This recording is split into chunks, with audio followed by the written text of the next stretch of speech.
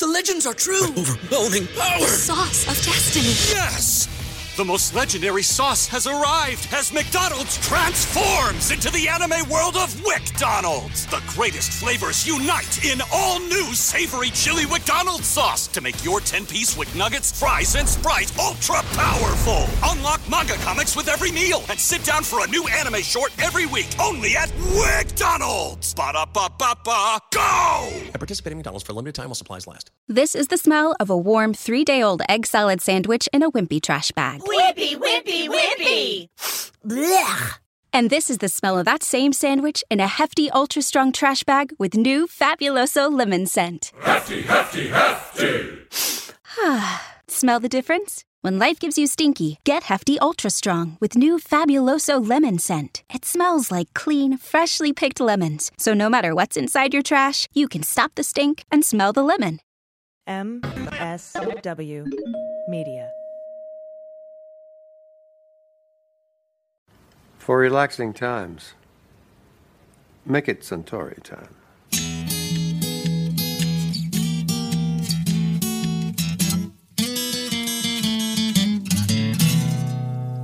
Well, pour yourself a glass, sit for a spell. It's time to have some fun. Let's do a little thinking, some picking and a drinking. But this is what we're drinking with Dan Dunn.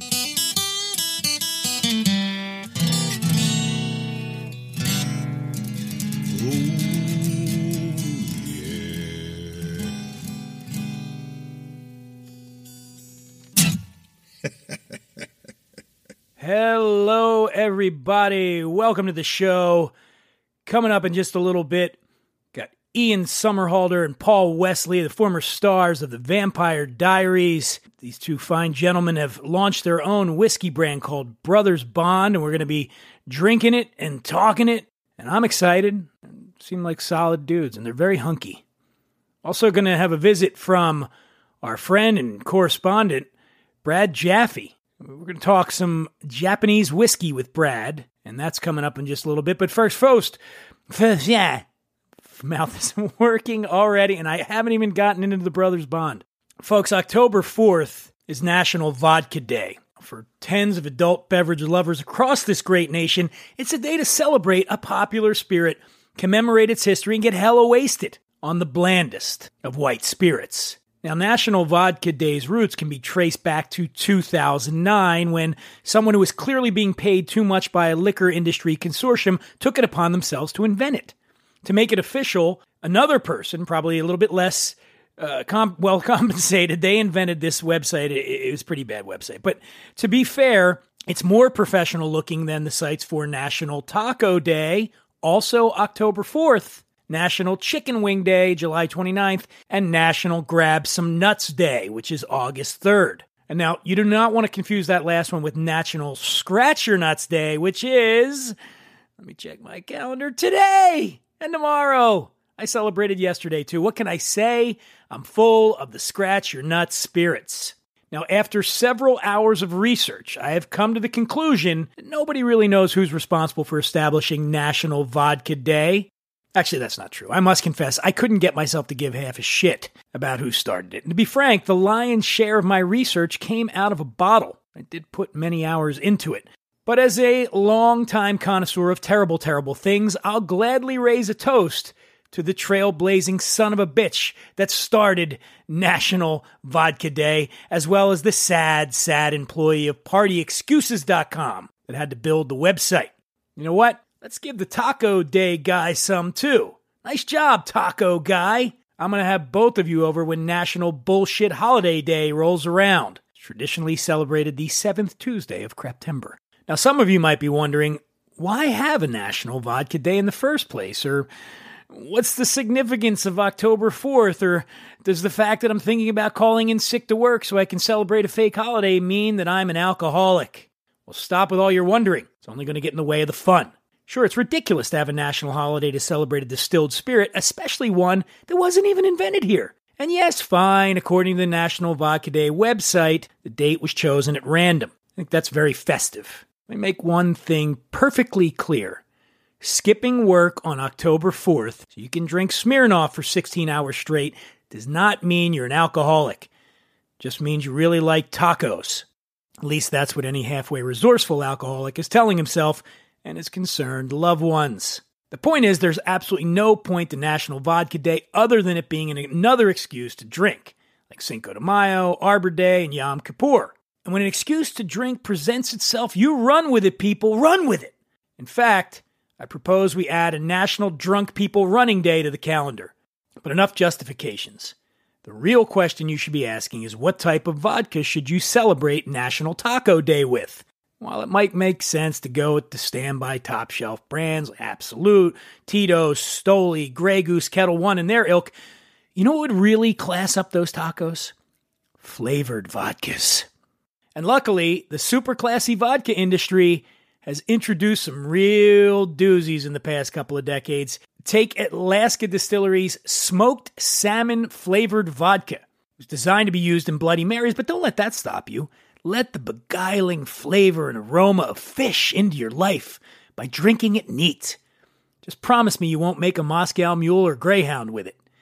I'd say you could pour it over a bagel, but just try explaining that to your concerned loved ones. It's not even Yom Kippur. Of course, if you want fish-infused vodka, you could always make your own, especially if you've got one of these bad boys handy. Yes, fish eaters, the days of troublesome scaling, cutting, and gutting are over, because Super Bassomatic 76 is the tool that lets you use the whole bass with no fish waste without scaling, cutting, or gutting. Here's how it works. Catch a bass, remove the hook, and drop the bass. That's the whole bass into the Super Bassomatic 76. Now adjust the control dial so that that bass is blended just the way you like it. But fish vodka is flavored with something edible. What if you want to drink something that you should, under no circumstances, ever swallow? Well, my friends, I have you covered. Many years ago, I received a sample bottle of Ivana Bitch vodka. Now, Ivana Bitch is tobacco-flavored vodka, and I still have it. Be shocked to learn, the bottle's almost full. Now, the only reason I can think that someone would make such a thing is because vodka doesn't kill you quickly enough on its own. Now, in the name of science, I did actually drink it back in the day when they sent it to me, and I nearly hurled. Now, you may have heard people use the term nearly hurled before as colorful hyperbole. I mean, you know it was bad, but you don't think they were ever actually on the verge of heaving the contents of their stomach across the room. But not this time, friends. When I say I nearly hurled after downing a shot of Ivana Bitch, that is a precise 100% literal description. My body knew I was doing something deeply wrong to it and immediately rebelled. But in the end, the sensible part of me was overruled by the Irish part of me, and my cookies remained untossed. But I should make one thing extremely clear if it wasn't already. Even if you know somebody or you have one on your own, a bottle of Ivana Bitch vodka, if you care about yourself or your rug, stay the fuck away. Just stay the fuck away from tobacco-flavored vodka. Now, you may be asking yourself, Dan, when are you going to talk about caramel and black currant and root beer flavored vodka? We used to love drinking those at the highlighter mixers at Theta Phi Gamma. And to you, I say no. No. These fun vodkas are where I draw the line, and you'll notice I put quotation marks around fun. Vodka has been bullying the entire alcohol market for decades now, but it must end here, because for centuries, these fun flavors could only be found in schnapps. That's right, poor little schnapps with its sad bottom shelf section and dusty bottles and terrible hangovers. Well, first vodka came for gin and I said nothing. Then vodka came for beer and I said nothing. Well, I'll be good and goddamned if I'm not going to stick up for schnapps in their hour of need. Vodka's not supposed to be fun. Vodka was invented as a way of grimly making yourself as intoxicated as possible. Ask any 19th century Russian peasant. You want fun? Go see schnapps. Now, October 16th, coming up, is National Liqueur Day, people. So get on down to your local liquor purveyor and ask him for his finest bottle of De Kuyper Buttershots. It tastes like 2 butterscotches are fucking in your mouth. And while you're there, stock up on banana, watermelon, bubblegum, and whipped cream schnapps. Because with so many flavored spirits that sound as though they were made by Oompa Loompas and belong in juice boxes, it's only a matter of time before some moron invents National Drink Like a Third Grader Day. Oh look, I just did! Craptember 3rd! I'll see you on the playground. Hi, this is Patton Oswalt. And this is Meredith Salinger. And you're listening to What We're Drinking with the very handsome Dan Dunn. Glug glug. Glug glug. As threatened, joining me now, our roving correspondent. He travels all over the world. You know him, you love him, Brad Jaffe. Mr. Dunn. Where are you coming to us from today, this evening, I guess? Mr. Dunn, I am, as mentioned, it is past midnight here, first full day of fall 2021. I am outside the town of, what town is this? It's in Sicily, Italy, the island, and I'm outside of Marsala, the city in the southwestern part of this island. I'm trying to crash a Sicilian wedding. We know, if anybody that watched The Godfather, how good of an idea that would be. That's a great idea. Yeah. Well, I don't want to keep you then, man. I don't want to keep you from that wedding. I wanted to check in with you because you know whiskey as well as anybody. And you and I both had a chance this week or recently to try one of the rarest and most expensive whiskeys in the world. What is that whiskey? This whiskey is actually, you're not even hyping it up enough. It is the oldest commercially available Japanese whiskey ever to hit the market. We're talking about, of course, the 55-year-old Yamazaki out of Japan, just outside of Osaka, from the Yamazaki distillery. This is a product that they're saying should retail, Dan, and you went to this event thinking that it should cost $60,000. And I had to say to you, Dan, like, where the fuck do you think that you're going to find this bottle at retail value? So everybody knows there's only 100 bottles made available total. And as Brad alluded to, you're not going to find it for $60,000. Now, there is nowhere that you're going to get it for its suggested retail price. Indeed, Brad forwarded me a secondary market site that has it listed for $950,000. That's just under $1 million. Is someone going to pay that? Do you think, Brad? And by the way, I just want to mention that is for one bottle of whiskey. Yes, 55-year-old Yamazaki whiskey, but one bottle that does not come with any sort of, nobody's going to come and give you a happy ending or fly you to Japan to sip on it. Like, it's just a bottle of whiskey for just shy of $1 million.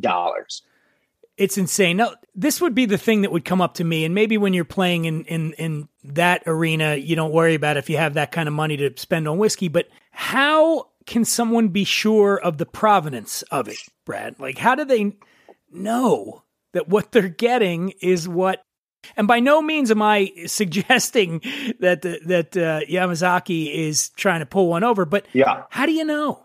Well, you need to, if you're going to be buying this bottle and you have the opportunity to, you need to be very, very certain of the vendor, of the, distributor, the retailer and the shop that you were purchasing it from. So if some guy is just on the side of the street, on the side of the 405, and happens to have a bottle of the Yamazaki 55, you're probably not. He's selling oranges and an ancient whiskey. I would suggest that you purchase the oranges with a little bit of trepidation and say no to the 55-year-old Japanese whiskey. Well, here's one way you can find out if he's on the level. It's aged in Mizunara casks, so ask him to spell that. And if he can't spell Mizunara, it's a pretty good indication that he might be ripping you up. But no, that's what I'm saying. Again, I just want to reiterate, I'm not suggesting that Suntory owns Yamazaki, that they're doing this. But when you're buying it on the secondary market, oh yeah, man, these counterfeiters are pretty crafty. Is there any definitive way to verify that what you're getting is actually the Yamazaki 55?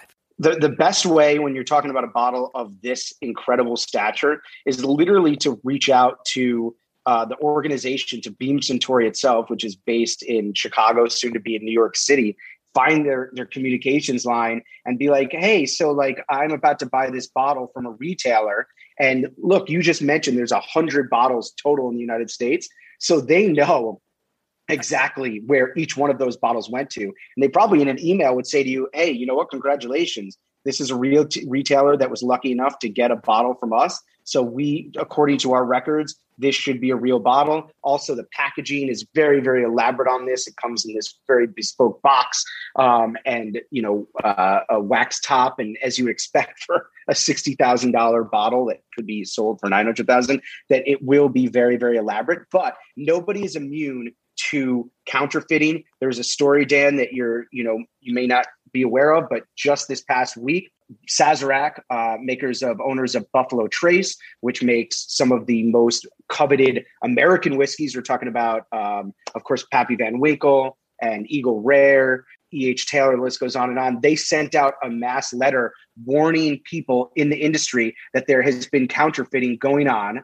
And if you are looking at people on sites promising Pappy Van Winkle for prices that are too good to be true, it's probably because they aren't true.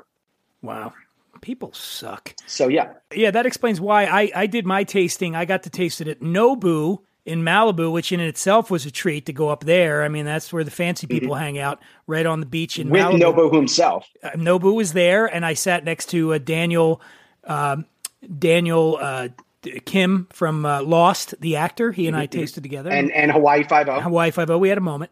And anyway, but the bottle was in the room where we did the tasting. When I came in, the bottle was in this big case, like a protective, thick, bulletproof glass case. And I remember thinking to myself, well, that's a little much, isn't it? But I guess not, right? If somebody lifted that bottle, could sell it for $500,000, I'm surprised they didn't have an armed security guard there. I would be very surprised, Dan, if that wasn't what we refer to in the business as a dummy bottle, and it was just colored water, caramel colored water sitting there in that bottle. Because you're right, if that was a $3,000 bottle that you could get close to $1 million, it should be with an armed security guard. It should be in a vault. Well, I can tell you this, it was delicious. It's a strange thing because, they gave us just a tiny taste each, and it's an interesting feeling to be trying something that you are almost certain you'll never try again. Unless my friends get more interesting, I'm not going to probably ever have that whiskey again. And here's the thing, people often will say, oh, when you get these, that must be incredible. To be honest with you, if you were just doing it from a purely taste standpoint, if you just none of the money or none of it matters, it's purely taste. My sweet spot's around 18 years, that's kind of where I want to be. Absolutely. But what always strikes me when I get to taste these really old spirits is I get caught up in the feeling that most, if not all, of the people who were involved with laying those casks down and distilling that liquid are gone. That's the part that strikes me, is that they live on in a way, just like with music. When I listen to Prince and Bowie, they're gone, but they're always going to be here because I'm always going to have that music. And more so with these spirits, because I'm not always going to have this spirit. I won't probably ever have this again, but I got to try it. And in the process, I felt like I connected with, this several generations ago, and we bonded. And the guy from Lost in Hawaii Five-0 as well.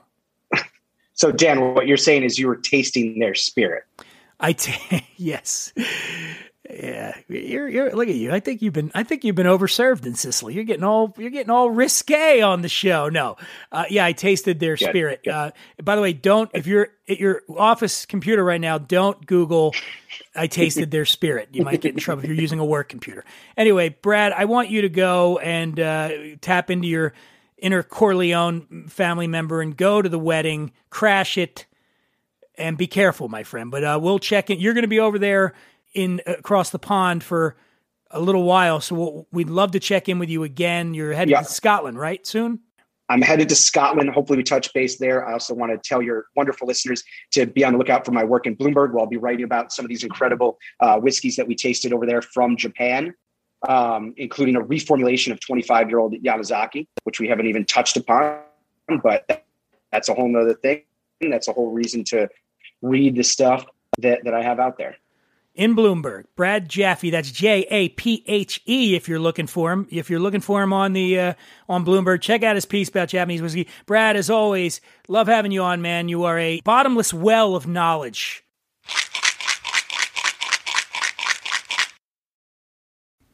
It's that time of year again. New Year's.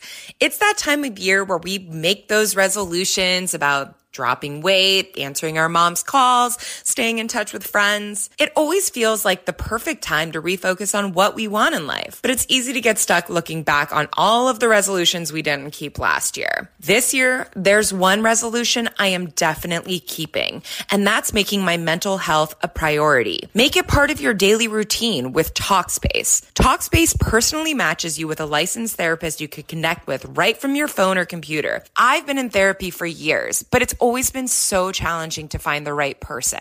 I've bounced around to different therapists, and it's always, does this one take my insurance? Is this one close to my house?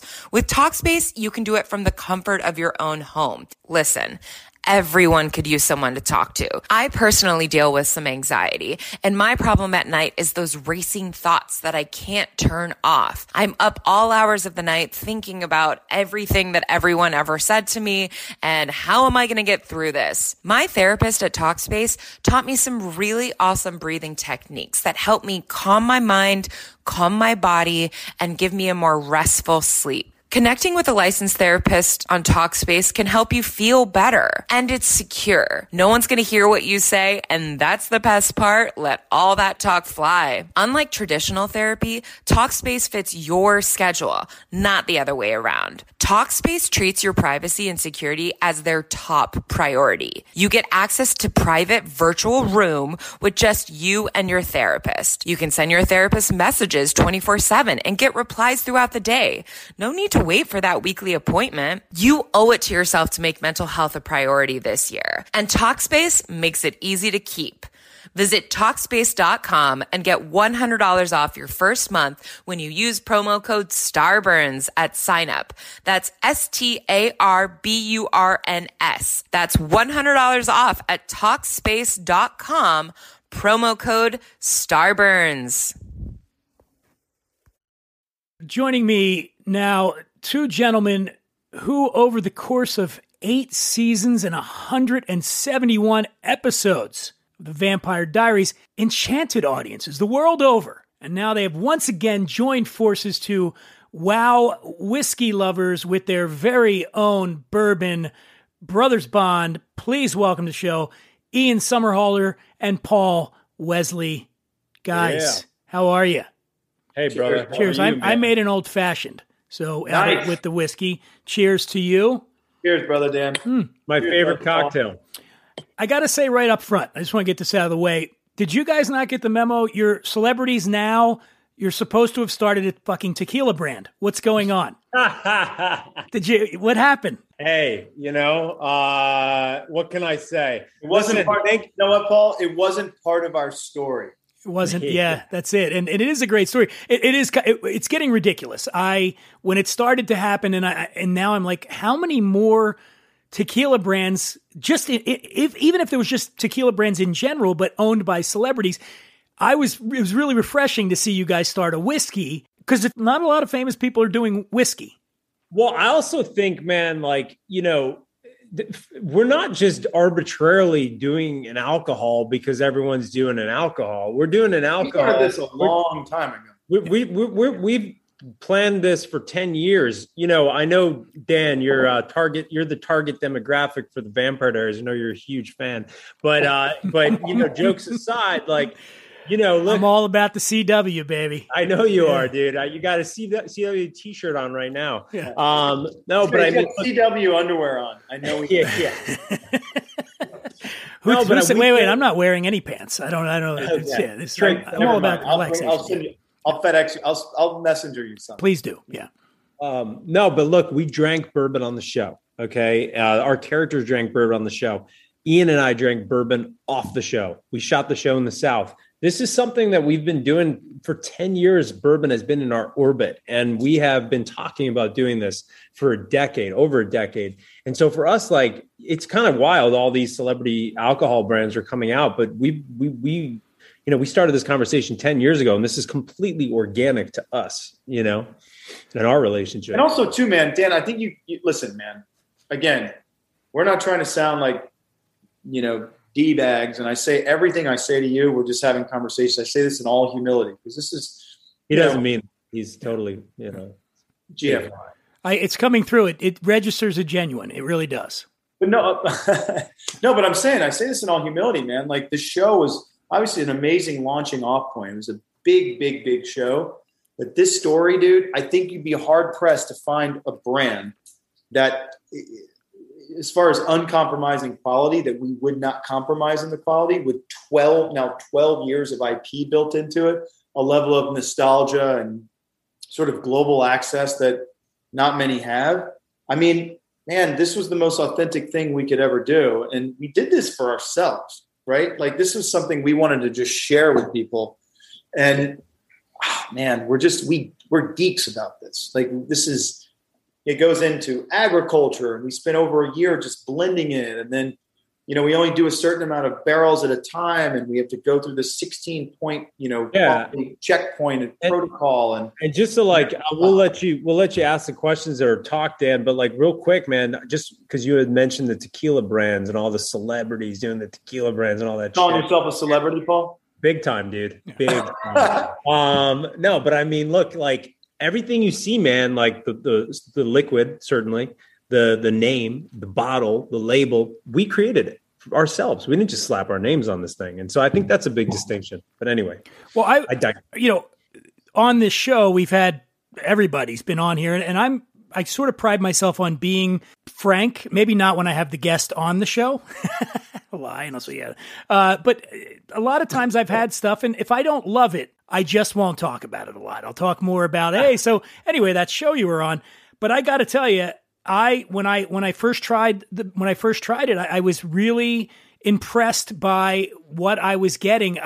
When I nosed it, it had this really sort of pleasant honey notes going on, and like a little bit of orange peel going on that I really enjoyed. Sweet corn was coming through. It has. I'm sure you were thinking about my preferred flavor profile while you were doing this, but you really kind of got it. I mean, this is a high rye bourbon, so everybody knows that means, obviously we got to have at least 51% corn. I think you guys are in the 65% corn? 62. Yeah, and then what's your rye content? About 20?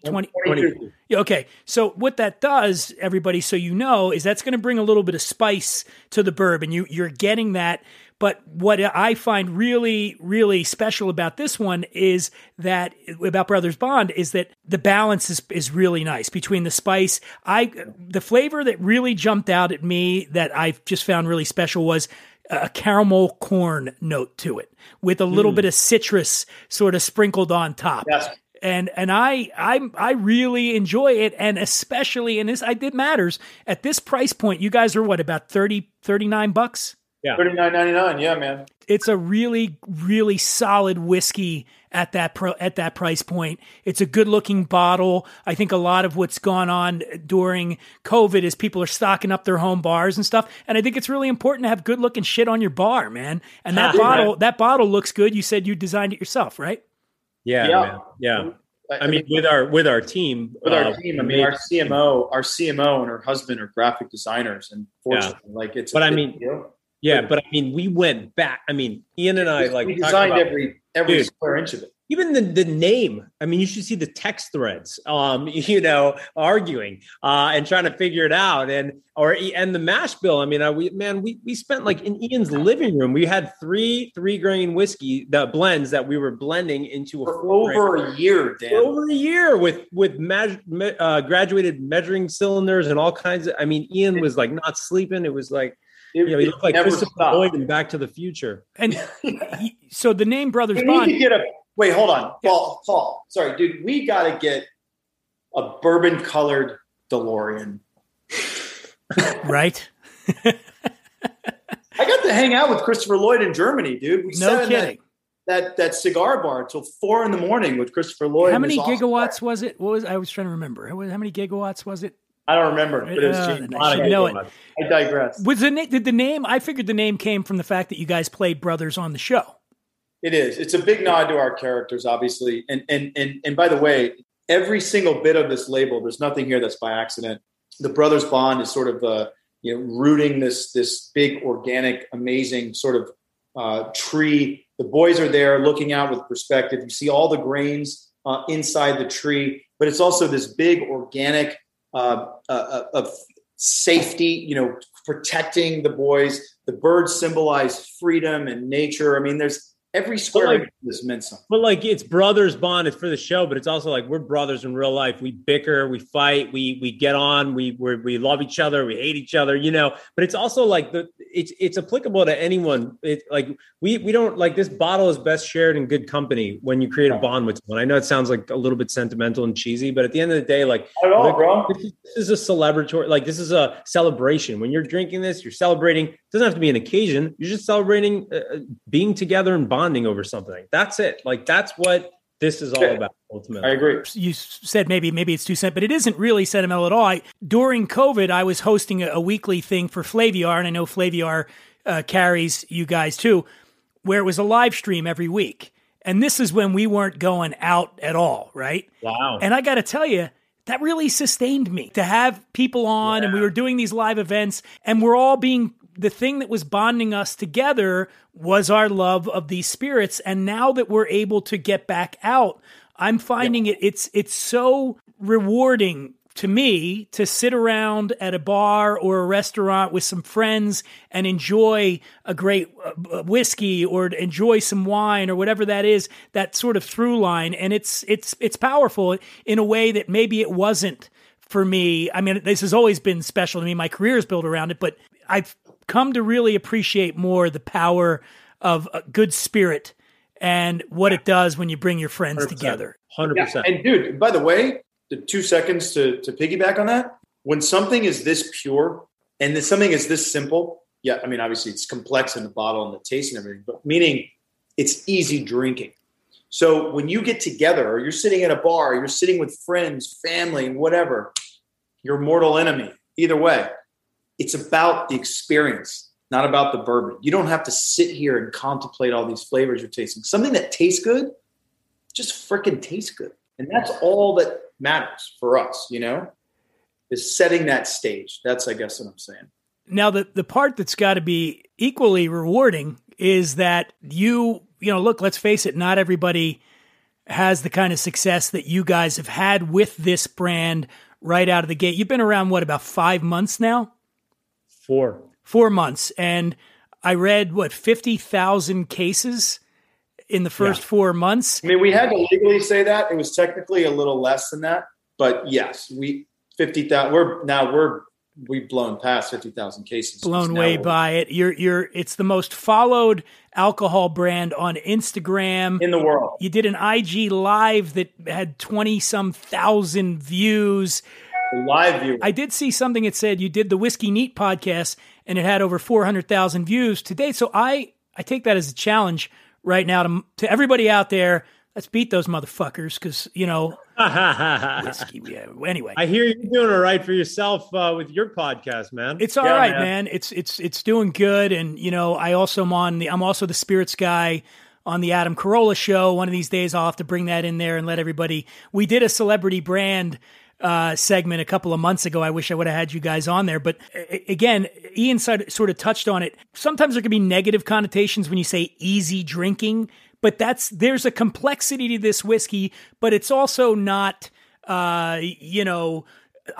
It's not a peat bomb from Scotland where it's not gonna kick you in your frickin' teeth. It's enjoyable. I think even people that maybe don't drink, whiskey neophytes, I think would be really surprised at how much they would enjoy something like this, but also sophisticated whiskey drinkers, I think, are going to love it as well. So guys, I want to ask you, somebody mentioned who said it was the old fashioned? Right here. Besides that, what would be your favorite cocktail to make with Brothers Bond? So people out there know what to do. We have like a sick cocktail like mixologist that we worked with to make our own Brothers Bond. We built a whole drink strategy. You can go on brothersbondbourbon.com and go to our recipes, and we have all our cocktails. I mean, with that said, I love a good Manhattan. Sure. Man, frankly, I drink my bourbon neat or on the rocks. If I'm going to have it with anything, I like simple, Manhattan's old fashioned. What about you, Smoldy? I grew up with mint juleps just because I'm from the South. But I was always, because a lot of times drinking bourbons, I drank a lot of my bourbon neat or on the rocks just because when you're drinking killer bourbons, you don't need anything else.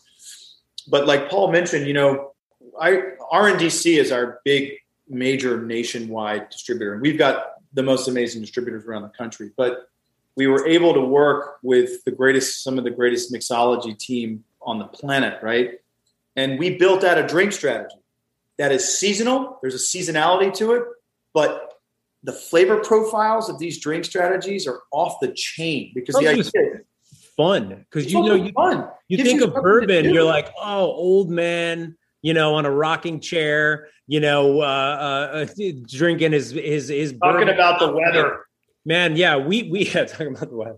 We have cocktails there that like you drink by the pool, you drink on the beach, man. Yeah, like we're kind of. For me, man, I drink it on the rocks or I drink it neat. I love bourbon with soda. I love bourbon with ginger.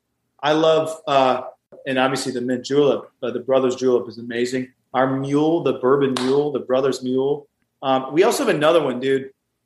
It's kind of it's a little off topic, but it's called the Blood Brothers, and it's a bourbon cocktail, but with a frickin' port wine floater. So you get those crazy, beautiful colors sort of sinking down through citrus and stuff. But that sounds amazing, bro. Let me tell you something. You can go through a lot of them, and it's, by the way, it's just it's a pure spirit, right? We know where this comes from, so it's like an elixir. And I'm not trying to like sell people. I don't want to sound like Harry, the Tupperware salesman, but it's true. It's an absolutely delicious bourbon. I was wondering, you said you've been drinking bourbon for a long time. What legacy brands would be in your Hall of Fame? And I ask this because I'm curious to what kind of whiskeys you like that went into, obviously, the ones that you've been drinking all your life are the ones that probably most impacted the flavor profile of this. So what would be on your Hall of Fame legacy brand bourbons? One of my biggest heroes, and we have a couple of incredible heroes, but guys like Lincoln Henderson, obviously, are heroes to all of us. And Wes, his son, is Angel's Envy, and Lincoln. Yeah, Lincoln was I think inaugural class of the Bourbon Hall of Fame, and then what they're doing.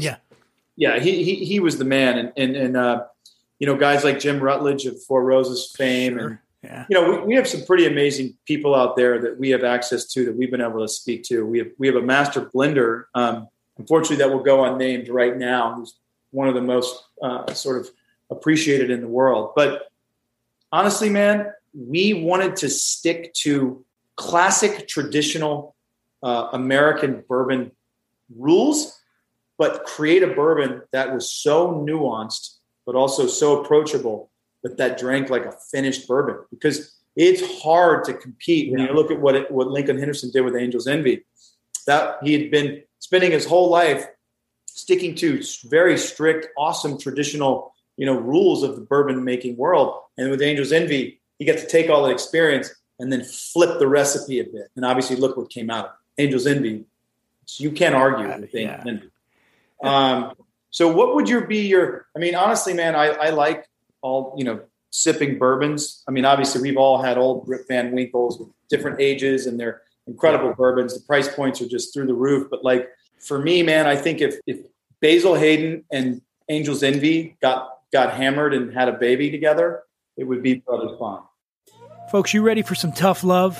You ready to hear a hard truth? Okay, good, because I'm going to lay it on you. You can buy the finest, fanciest, most expensive spirits in the world to make craft cocktails at home, but if you use crap mixers, you're going to get crap drinks. Let's face it, whipping up cocktails at home can be an expensive hassle. That's why my fridge is always well stocked with Fresh Victor. Fresh Victor is a line of all-natural, clean-label cocktail mixers that brings the magic of master mixologist into your home. All the ingredients are fair trade sourced. There's no artificial anything. The mixers are produced at a 100% solar-powered juicing plant with absolutely no waste. Fresh Victor features 7 unique blends with contemporary flavors designed to suit any palate.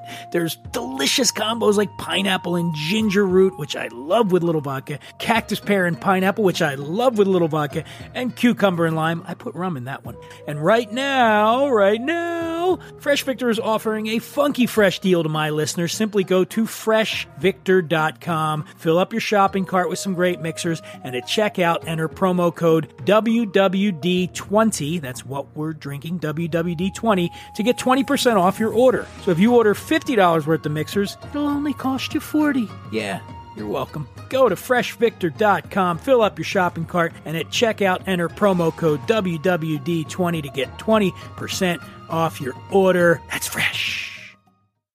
When you were putting this together and you were sampling, did you intend to do a high rye bourbon, or was it just you knew that going in, or was just in the process of tasting you decided? No, we wanted it. Okay. But how do you balance that out? By making it a 4-grain. We blended. And you won't say what the percentages of the other grains, huh? Not yet. You're a little dicey with me here. But right now, listen, man, Jim Rutledge gave us, he didn't actually give a shit about it, but he was so sweet. He said, and this is Jim Rutledge talking, and he said, listen, this is a damn good bourbon. What you have right here is great. And I love the high rye. I love how it's balanced with corn and the other small grains. And he said, listen, in Jim's way, he said, I appreciate that you want to keep barley and wheat the secret. I mean, it's not going to last, but I do appreciate it. And he's right. But man, Paul and I spent like grandma's secret recipe. I mean, literally in this room, Paul and I spent hundreds and hundreds of hours.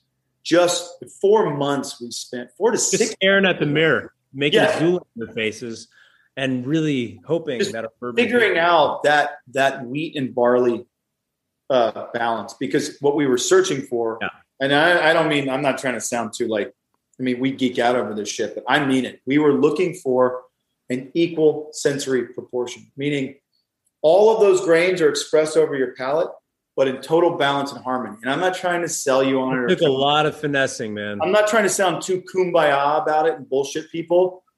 Paul's not joking. It was finesse, man. And that was almost 6 months of our lives just figuring out wheat and barley. And I, had tears in my eyes the day we actually found this.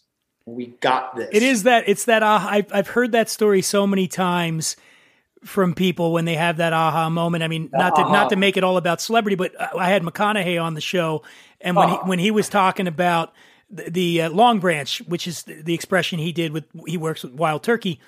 Yep. Speaking of legends in the Russells, you know what I mean, like Jimmy and Eddie, but he, as Eddie Russell tells the story, McConaughey was just like, it was constant, trying. And then Matthew tells me the one night he's camping with his family by a river, and Eddie had sent him a bunch of different blends that they tried, and he tried the one, and he turned to his wife, and he said, "There, I can't do McConaughey. Can anybody do McConaughey?" Yeah. And he said, "That's it.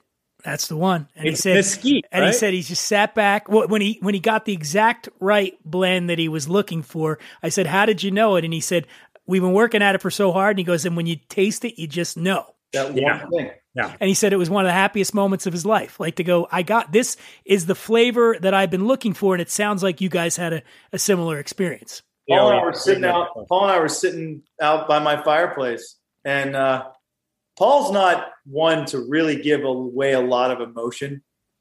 He's I'm glass half empty guy. He's pretty stoic, glass half empty guy. But man, when Paul tried this, because we'd gone through it and we found it, and then we just said, all right, let's leave it alone. Because you got to come back, you got to try it at 7 a.m. Literally, you got to try it at 9 a.m. You got to try it at noon. Let's go down to the barn and try it. Let's try it outside. Let's do all the stuff. And Paul tasted this, and he takes a sip, and he goes, and he got really quiet for a second. He goes, "This is really good, man." I thought he was going to start crying. You got a little choked up, a little verklempt? Yeah, well, because we just never stopped. And I think in that moment, he got a little choked up. And I was like, I know. And then we had to send the blend back to the lab. We had to send it, and so our team said, hey, you got to send this, because we called them, we're like exuberant, right? We're joyful. And they said, all right, great. You got to send us the blend. And we went, what do you mean? And they went, well, guys, you got to send us, oh, that's right. Shit. You got to do a chemical analysis in this. Man, big problem. We had like this much left. We sent 1.75 ounces back to the lab. Wow. And they were able to ascertain what was there. Close call. By the skin of our teeth. I wonder, as actors, it's got to be such a special feeling when you get your first big break and you see, you're on TV or you see yourself in a movie or something. How special was that moment when those very first bottles rolled off the line and you got to hold it in your hand and go, this is the thing that we've been talking about for 10 years. Like having a child. There's like two, like, it's so funny, man. Like, the bottles obviously coming out of it and seeing the bottle for the first time. And we had some we had created our bottle, so we knew it was going to look like, obviously, but seeing not the sample, but the actual, the UPC code. Yeah. All that. And I was like, holy shit. But also like for me too, man, like I remember I was like, oh my God, if I have a billboard in Times Square, I've made it.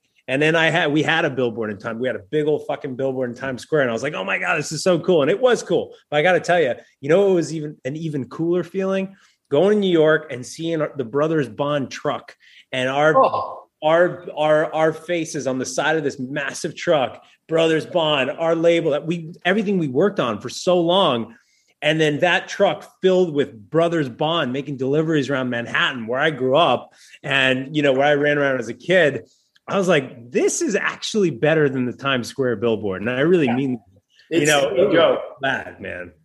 That was real for Vampire Diaries. He's right. We did have by the way, those outlier moments, we did have a billboard in Times Square because in 2009, obviously what had happened in 2008, the world fell apart.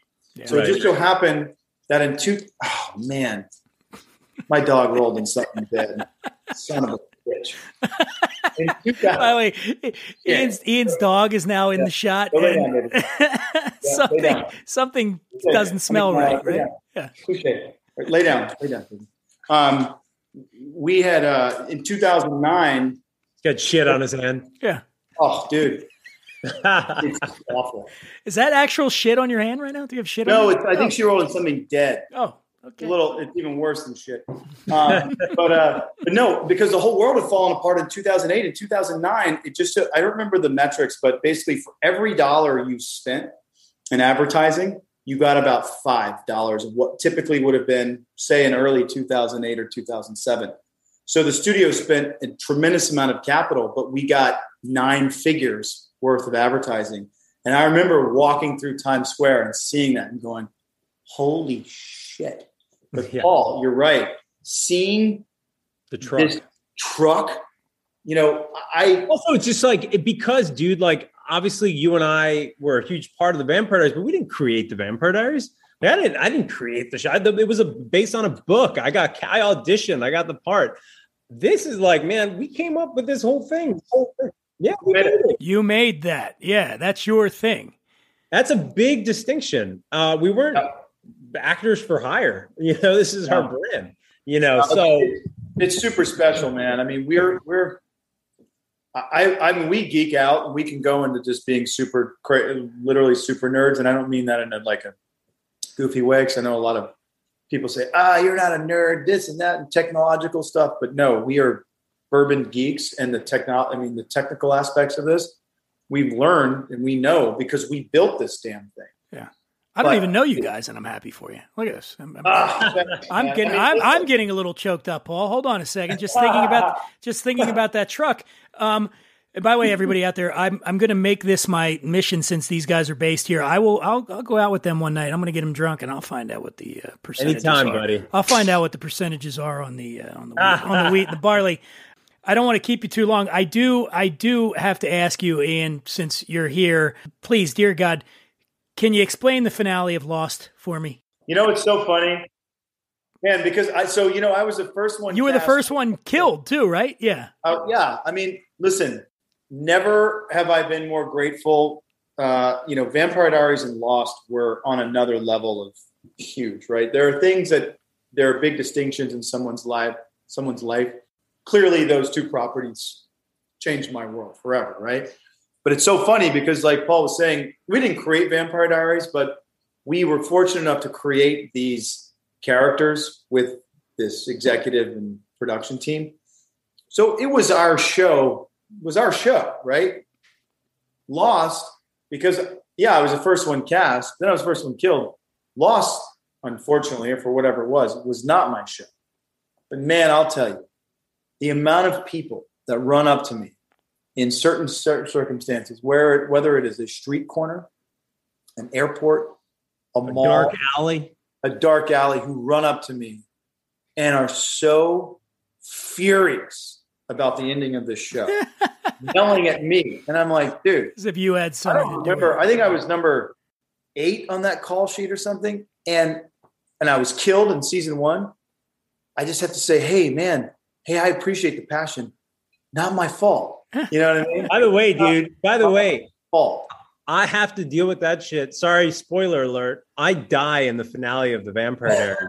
The amount of grown men I've had come up to me and be like, I cried, man. Why'd you have to die? And I'm like, It's like, I didn't have anything to do with it. Well, I got to tell you, here's the thing. I actually loved the ending of Lost. And me too. Here's the thing with that show, you had, between the multiple timelines and the time jumps and the tertiary characters, and the series was confusing at times, right? But for me, that final season, I felt like Lost kind of dumped a lot of that baggage that it had accumulated.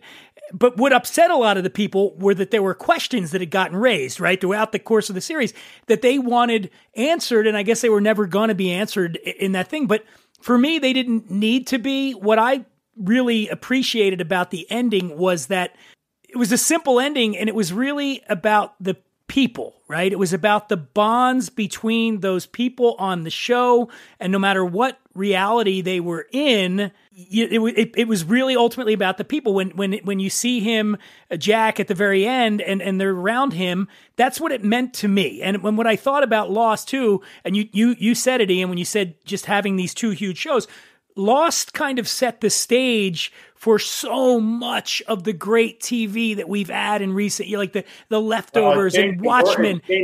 Changed television for a long time. It really did, and you were a part of that, and I forgive you for the ending. I just want to let you know, Paul. I do not forgive you for the. In fact, I appreciate that, Dan. I'm so mad at you, Paul, that I just peed my CW pants, undies right now. I thought you weren't wearing. I thought they were in the dryer. Oh, right. Fine, you got me. Tore up your Stefan Salvatore poster in your bedroom. Right? What's another show on the CW? Let me think if I can name one other show on the CW. All right, is Gilmore Girls, was that on CW? That was CW. Okay. Was WB. No, but I don't even think that was a CW, and that was WB. That was WB. Oh, CW. Melrose Place? No, that was WB. That was WB. Actually, I don't even know if that was WB. Oh, no, they did. They remade that. Okay. C-Post was on that. It's not my target. I'm more like, PBS. Judy Woodruff. You asked me about her, I'll tell you everything about her, baby. PBS NewsHour. Baby. Yeah, love it. Well, listen, guys, I want to thank you for being on.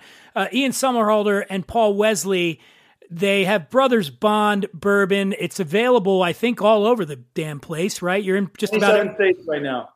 But nationwide with Reserve Bar, who are amazing partners of ours, Drizzly, all the online. Go Puff, all that. Go Puff is an incredible partner of ours. They all ship, Bevmo, Total Wine, all those guys. So yeah, it's everywhere. Yeah. And in LA, you pop into Whole Foods and, there's, you could go on brothersbondbourbon.com, hit where to buy, whatever. We have we've put a lot of time and effort into our website. We all designed this thing together. Yeah. And so you could hit that and it'll, we'd love for you to try the bourbon. We just populated in Illinois and Jewel Osco and I'm throwing this out there right now to everybody, and you guys, you can agree or not agree, but next year, when the world hopefully is back to somewhat normal again, I want to do this podcast. I'm going to throw this challenge out to you guys. I want to do this podcast at Tales of the Cocktail, the biggest cocktail festival probably in America, normally held every July in Louisiana, New Orleans, Louisiana, close to where Ian grew up. So next July, if the universe cooperates with us, we'll do an episode of this live from Tales of the Cocktail in New Orleans, and we'll see who gets the most shit-faced quickest. It'll probably be me. I'll tell you why. Because it's New Orleans. I'll tell you why we'll get so shit-faced, because we'll be drinking our freaking cask strength. That's right. Yeah, I was going to ask you, got something new coming too? We got some. Oh, yeah. Okay. Dude, imagine this, but at cask strength. Yeah, this is it. So everybody knows this is at 40% ABV, 80 proof. So your cask strength is going to be what, about up around 120? I think it's I want to say it's 116.8. Yeah, it's 116. Forgot now, but yeah, we have the cask strength. We have an 8-year. That's incredible. Our 8-year program is insane. 1 year in the barrel for every year that we were on air. We think that's super meaningful. That's great. We're leaving no stone unturned, but we're doing it very methodically and very organically. So, by the way, I accept that challenge. I would love to be in your arms with you lunatics. Done deal. I accept Guys, as well. Your enthusiasm really is infectious. It's great to see how excited you guys are about the brand, and with good reason. It's a fantastic whiskey. I encourage everybody out there to pick some up and look for the new ones that are coming down the line. And anytime you want to come back on the show, guys, you're welcome. Dude, hey, thank you so much. Can't wait to have a toast with you, man.